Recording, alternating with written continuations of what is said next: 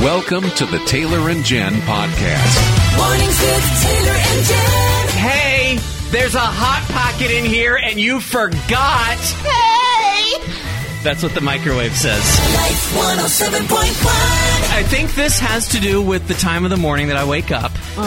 Because this is a sound you will never hear from my microwave. Okay. So, well, we know you get up at dark 30. I get up really early, much earlier than my wife. Over on the other side of town, I'm getting up around dark 32. And because I am a good husband who doesn't want to wake my wife up, if I microwave something in the morning, as that counter starts going down, once you get to 1 second, boom, pull the door open. So you don't hear it start beeping at me because it's done. So you don't hear the beep? I beat the beep, Jen. You beat the beep. But then this is carried through the rest of my day. Oh, okay, that's what I was going to ask, because in the morning it's just being considerate of your wife who's sleeping. But I'll be in the office here. I brought in some leftover chili. I'm going to heat that up in the microwave today. And when we get to 1 minute, boom. 1 second. I'm going to beat the beep. You're going to beat the beep? I'm going to beat the beep with 1 second to go. What is so bad about hearing a microwave beep? I don't know. I think now it might be kind of like a thing? I think it's just like a Pavlovian thing that, like, if I hear it, I associate it with failure. I've failed to keep my wife asleep in the next room. Yeah, but what about here at work? Why do you have to beat the beep at work? Because I associate it with failure, Jen. I can't fail. You have to beat the beep. If you don't beat the beep and you forget that you didn't beat the beep, then the beep comes back. What do we do with the beep that comes back? It's the shame beep. It's like, hey, there's a Hot Pocket in here and you forgot because your lunch is unremarkable. Hey! That's what the microwave says. We got the beep, huh? Yeah. So think about the last time somebody asked you a question and it was so off the wall random that you just looked at them and blinked for a couple of seconds as the question started to register. And I wanted to know what you thought about this, Jen. I was genuinely curious. He walks into my office and he's like, do you beat the beep? And I'm like, I'm sorry, what? Do you beat the beep? What? What are you? Okay, what are we talking about here? The beep on the microwave or your oven or your alarm. There is a beep that tells you to do something, and I don't like hearing it. I mean, think about it. This is true. We have a lot of beeps in our life. There are beeps everywhere. It's a very beep-full life. And apparently Taylor is the type of person that has to beat the beep. If I've got something in the microwave, I'm going to pull that door open when there's 1 second left so it doesn't beep at me. What about you? Do you beat the beep? No, I think the first beep has a perfect purpose. It tells you it's done, it's ready, like an alarm clock. How do you beat the beep in the morning, Taylor? Do you just naturally wake up before your alarm clock? He does. Oh, I let the alarm clock go off. I'm talking about on the microwave. Oh, okay. So you have selective beeps. Yeah.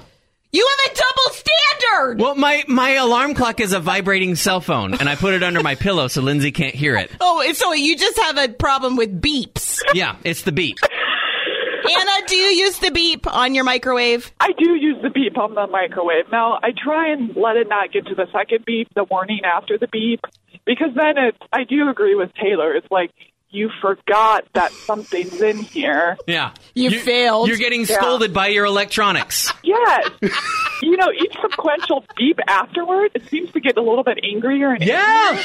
That's say about me than the microwave. No, there's a tone. There is a tone. Yes. Anna, tell me where you are in the birth order. I am in the middle, but I am the only girl. Okay. That sounds accurate. We're sorry. You're going to hear them now everywhere you go. Mm-hmm.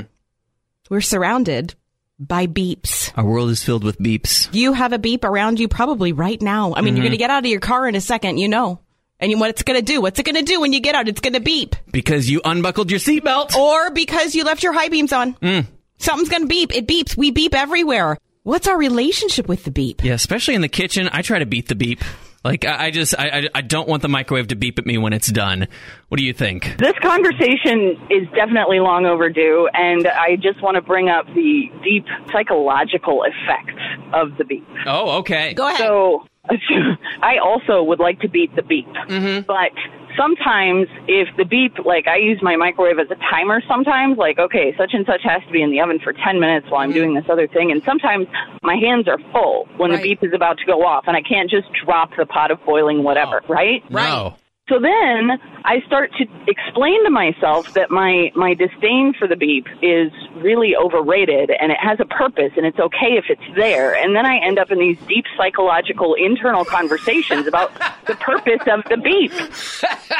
And then I realize that I'm talking to myself and I might be insane. I love you. I think we were sisters, and I think somebody separated us. And then sometimes you end up with beep envy. Like I'm over at my friend Christy's house, and her beep is a more pleasant beep. Oh. So if she's cooking something and she uses a timer, and then I wish that I had her beep in my house instead of my beep in my house. You know you're not supposed to covet your neighbor's beep. I know. That's just the Bible. Until this morning, you thought of it as just a friendly reminder, perhaps, as I did. Hey, your food's in here. Hey, your food is done. Oh, no. Hey, it's time to get up. Hey, coffee's done. I used to think of the beep as just that little, helper in my life. But now I'm starting to think that the beep is something I should beat. There are those of us who don't like the sound of the beep. We try to do everything we can to keep stuff from beeping at us. And you really don't like the beep, right? No, I was traumatized by Really? it. Oh, no, what beep? I lived in an apartment complex. My bedroom faced the other building, and that apartment, just right across the walkway from me, they were gone. And their beeping went on. Their alarm clock went off. Oh, no. It was weeks. Oh, no! Weeks of beeps? Was it? Ever since then, I do anything to make sure that I don't get beeped. It's in the contract. The contract? It's in the parent contract. Did you know that there's such a thing as a parent contract? I was not aware of the paperwork. It's unwritten. Okay. But it's there.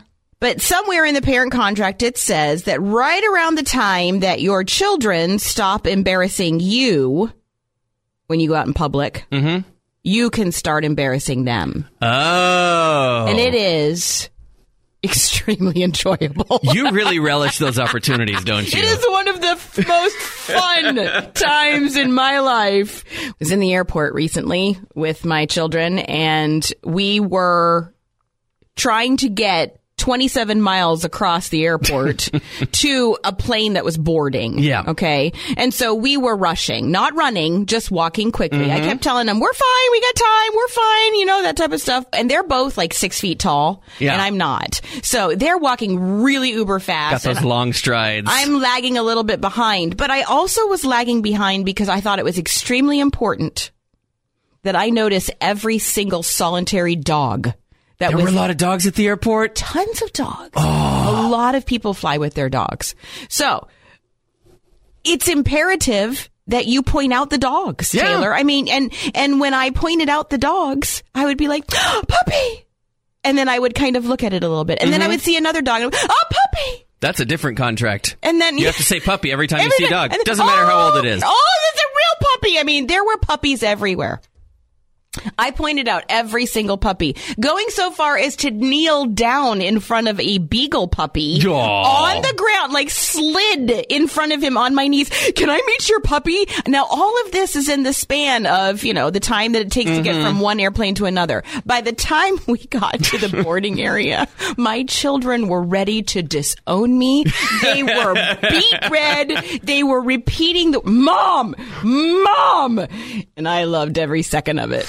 All right, Paul, you're a dad. Have you either on purpose or inadvertently embarrassed your kids? No, I like my kids to embarrass themselves. Oh. I would pay them to do things such as run through Arby's and say, the Russians are coming, the Russians are coming.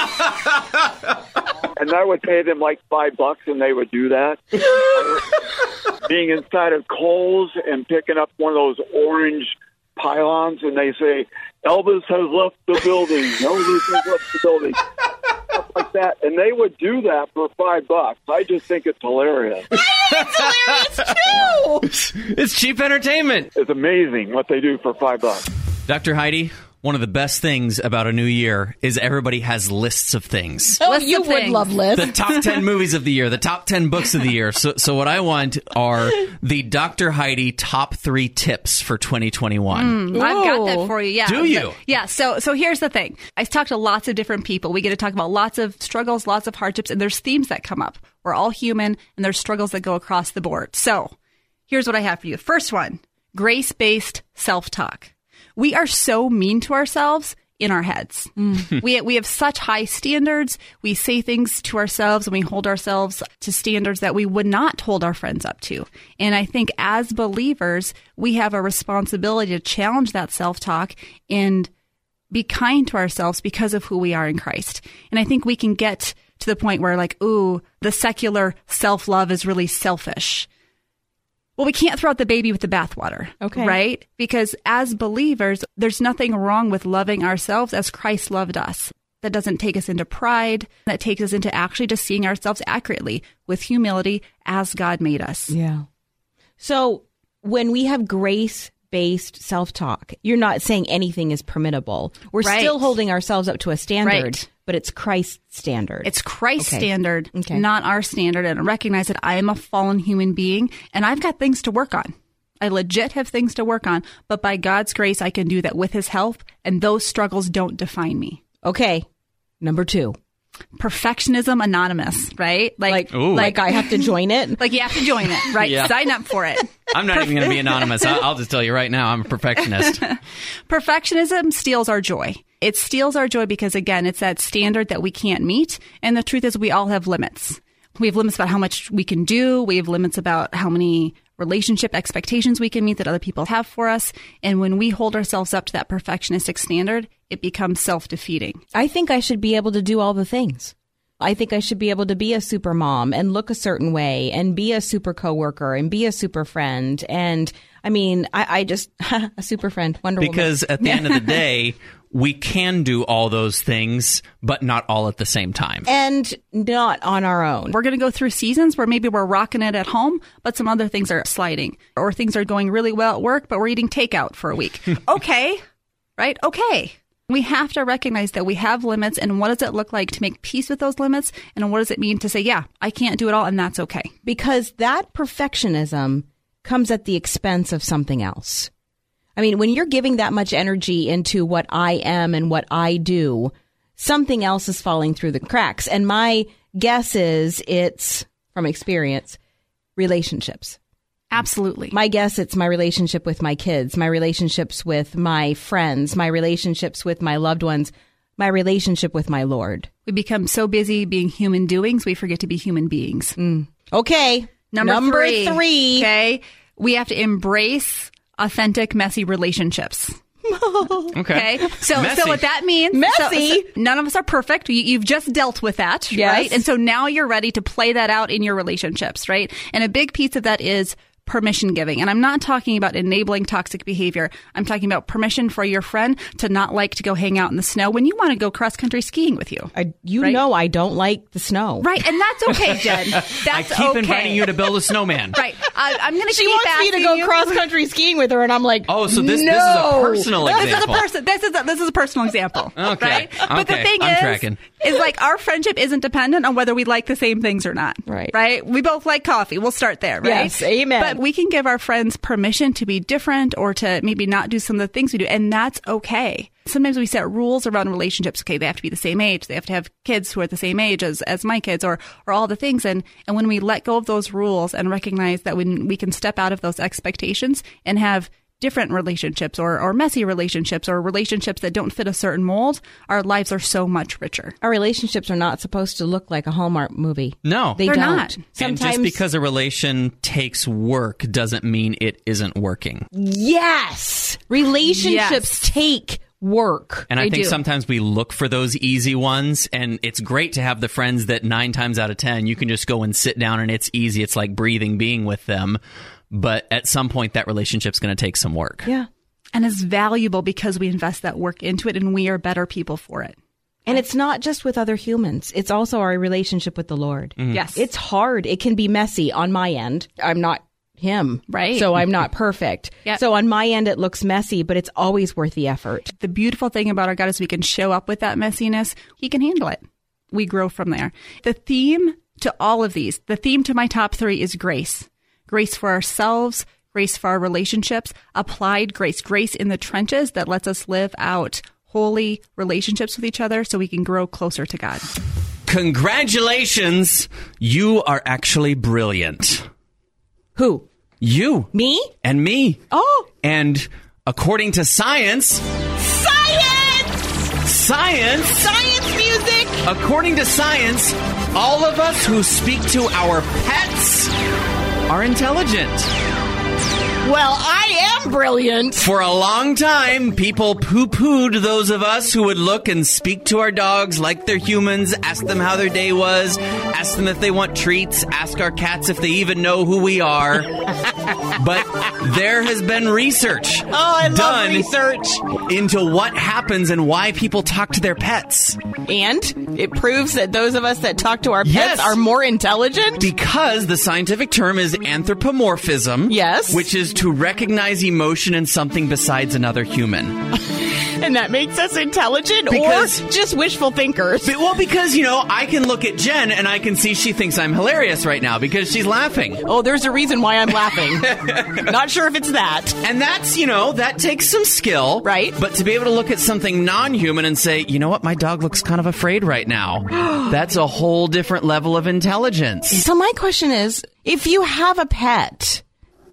who doesn't talk to it? Yeah, who's giving their pet a silence treatment? Who doesn't talk to their pet if you've got one? I will repossess your pet if you're not speaking to it. He won't. That's not true. I don't have that authority. It's not my jurisdiction. Absolutely will not. The same science that says that it's good for you to eat ice cream for breakfast is now telling you that if you talk to your pet, you are more intelligent. But here's the thing. When we talk to our pets, we don't talk like we're intelligent. We do the baby talk. Sometimes. Some of us do, We become very curious about who's a good boy, as if we don't actually know who the good boy is. And we just want to know, do you talk to your pet in baby talk? Well, my dog is deaf, so I have to give him hand signals. Oh. Do you give him hand signals in a baby voice? No baby voice, just Okay. hand signals. And an adult voice. And an adult voice. Okay. Yeah. Well, why bother? If he can't hear you, you might as well not waste the baby voice, right? That's what I keep telling my husband. Don't talk to him. He can't hear you. I don't understand how people can do this. You look at that pet and you speak to it, but you don't even use a baby voice.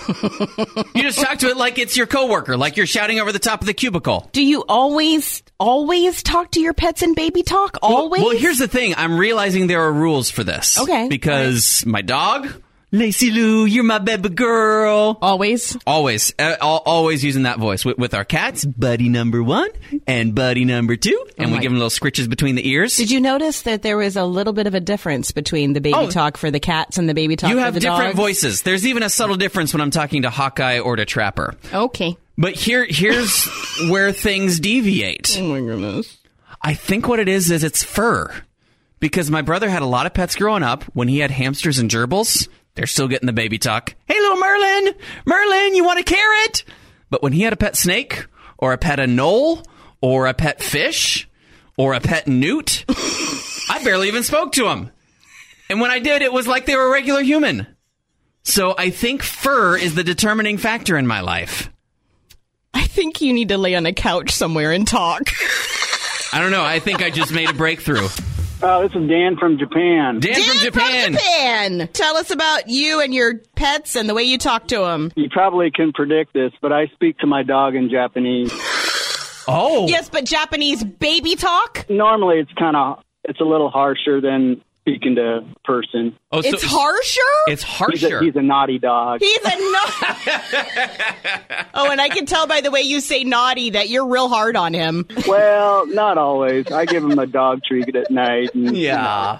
Yeah. What's something you would say to your dog in Japanese? She's a cunny. And what does that did mean? sound harsh. That means be quiet. Oh, I like that one. Say it again. She's a cunny. She's a cunny. Okay. Hey, Taylor.